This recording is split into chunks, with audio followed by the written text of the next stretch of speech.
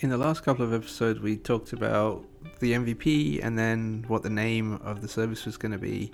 So now we get into the design and development, and obviously we're not going to do that here, but we're going to think about what that looks like and some of the things that we consider. So let's jump right in.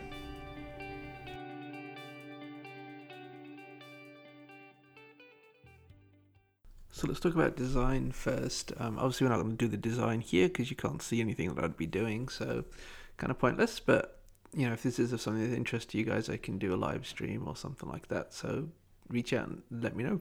There was a time when I'd spend a lot of time in some kind of art package, be it Photoshop or Illustrator or Sketch or more recently Figma.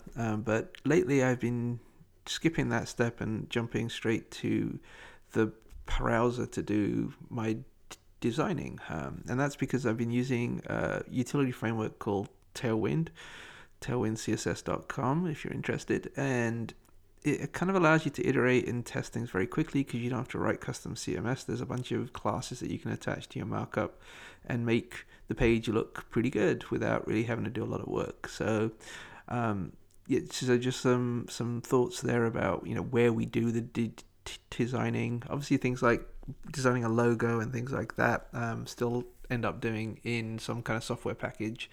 I've been trying to do most of my work in Figma lately, but in terms of the actual page themselves and things like that, I tend just to jump straight to my application and then just kind of prototype it in markup. So I don't have any of the back-end code working. Typically I just kind of try and get a sense of what I want my page to look like. So in this case, for streaming originals, as the project is now called, there's going to be just kind of a handful of templates. It's going to be a very simple build, I think, because you can have the pages look consistent in terms of list of upcoming episodes of these TV shows. So whether it's all episodes or episodes of a particular service like Hulu or Netflix, it's just going to be the same kind of general look and feel. And then in terms of just overall tone and style, in the entertainment space, I tend to try and go with like a darker feel, so it's kind of look a little bit more stylish, and I think it makes like the visuals pop out a little bit more. And we're not going to have a heavy text in this website, so I'm not too concerned about readability and the sort of it's not like somebody's going to be here reading a 300 word article or anything like that. So having something that makes the images pop out and makes the visuals a little bit more appealing, I think, is important here. So so just to recap on the design side, I'm going to probably do most of it in the browser, and there's really only 2 or 3 templates that we're going to have to make. Homepage, and then the sort of network pages will be the same, and then there'll just be some utility pages, just about and sort of that kind of thing. But other than that, the design is going to be pretty simple. I'm going to pull in some images from the API and try and list the episodes like that, probably based on the aspect ratio of the images. Just trying to make that work in a pretty consistent grid. As with the design, obviously not going to do much live coding or anything like that here, but I will be, again, if you guys are interested in this, I can do a live stream of kind of what a coding session looks like, and might even share some code of future projects that maybe will be open source instead. But most of my development these days I do with Laravel PHP. I use the Forge the Forge service to configure and host my sites. Kind of makes that easy. Spinning up a new server takes a few minutes, and adding a site to an existing server takes even less time. I use GitLab or GitHub to host all of my code, and that's and then Forge backs onto DigitalOcean for the actual hardware of the servers themselves. Most of my development I do these days either in Sublime or Visual Studio Code. I've been trying to move over to Visual Studio Code a little bit more, but still it's a slow transition.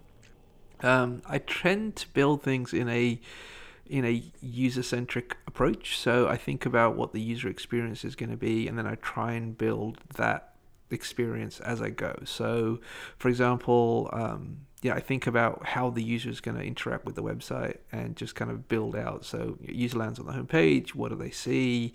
In this case, there's no login or sign up or anything like that. But then you build the sort of authentication stuff so they can log in and sign up. And then whatever they need to do with the software, that kind of comes next, and it kind of makes it easier to test things as you go, make sure things work, and then it also makes you think about what that experience feels like to the users before you're really super familiar with the application yourself and really have a good, strong opinion about how things should look and work. You're kind of thinking about things from the user's perspective, not from the developer perspective, and kind of how you want to code it, rather than thinking about what the user needs to be able to do first. This isn't going to take very long. In fact, I built this at a kind of hackathon, as you know if you follow me on Twitter, that it took me probably about a morning to put the skeleton in place. I usually try and play with the API first, make sure I can get all the information out I need to as well. Obviously, as I build out those pages, it's going to be important to have the TV episode information. In this case, for optimization purposes more than anything else, I'm going to try and pull the information down into a local DB so that I can query that quickly rather than trying to hit the API kind of every request. I think that'll obviously make the site a lot faster and things like that. So I do tend to think about what's the overall architecture of the application, what's the data models. Obviously in this case you got TV shows, TV seasons, TV episodes, and then with the shows and things, you've got associated information like what is the network and who are the crew and cast and when are the episodes airing and all that kind of stuff. So it's all fairly structured already coming from the API, so you can try and match that. So that's pretty much it for this database episode. As well. It'll be that makes life thinking about you're already working with launching, I guess, next. I haven't officially launched the website yet, although it's available and has been hopefully in this case next week. I think I'll be doing straightforward launch, at least and then I'll report back in terms of what I did and kind of how it turned out.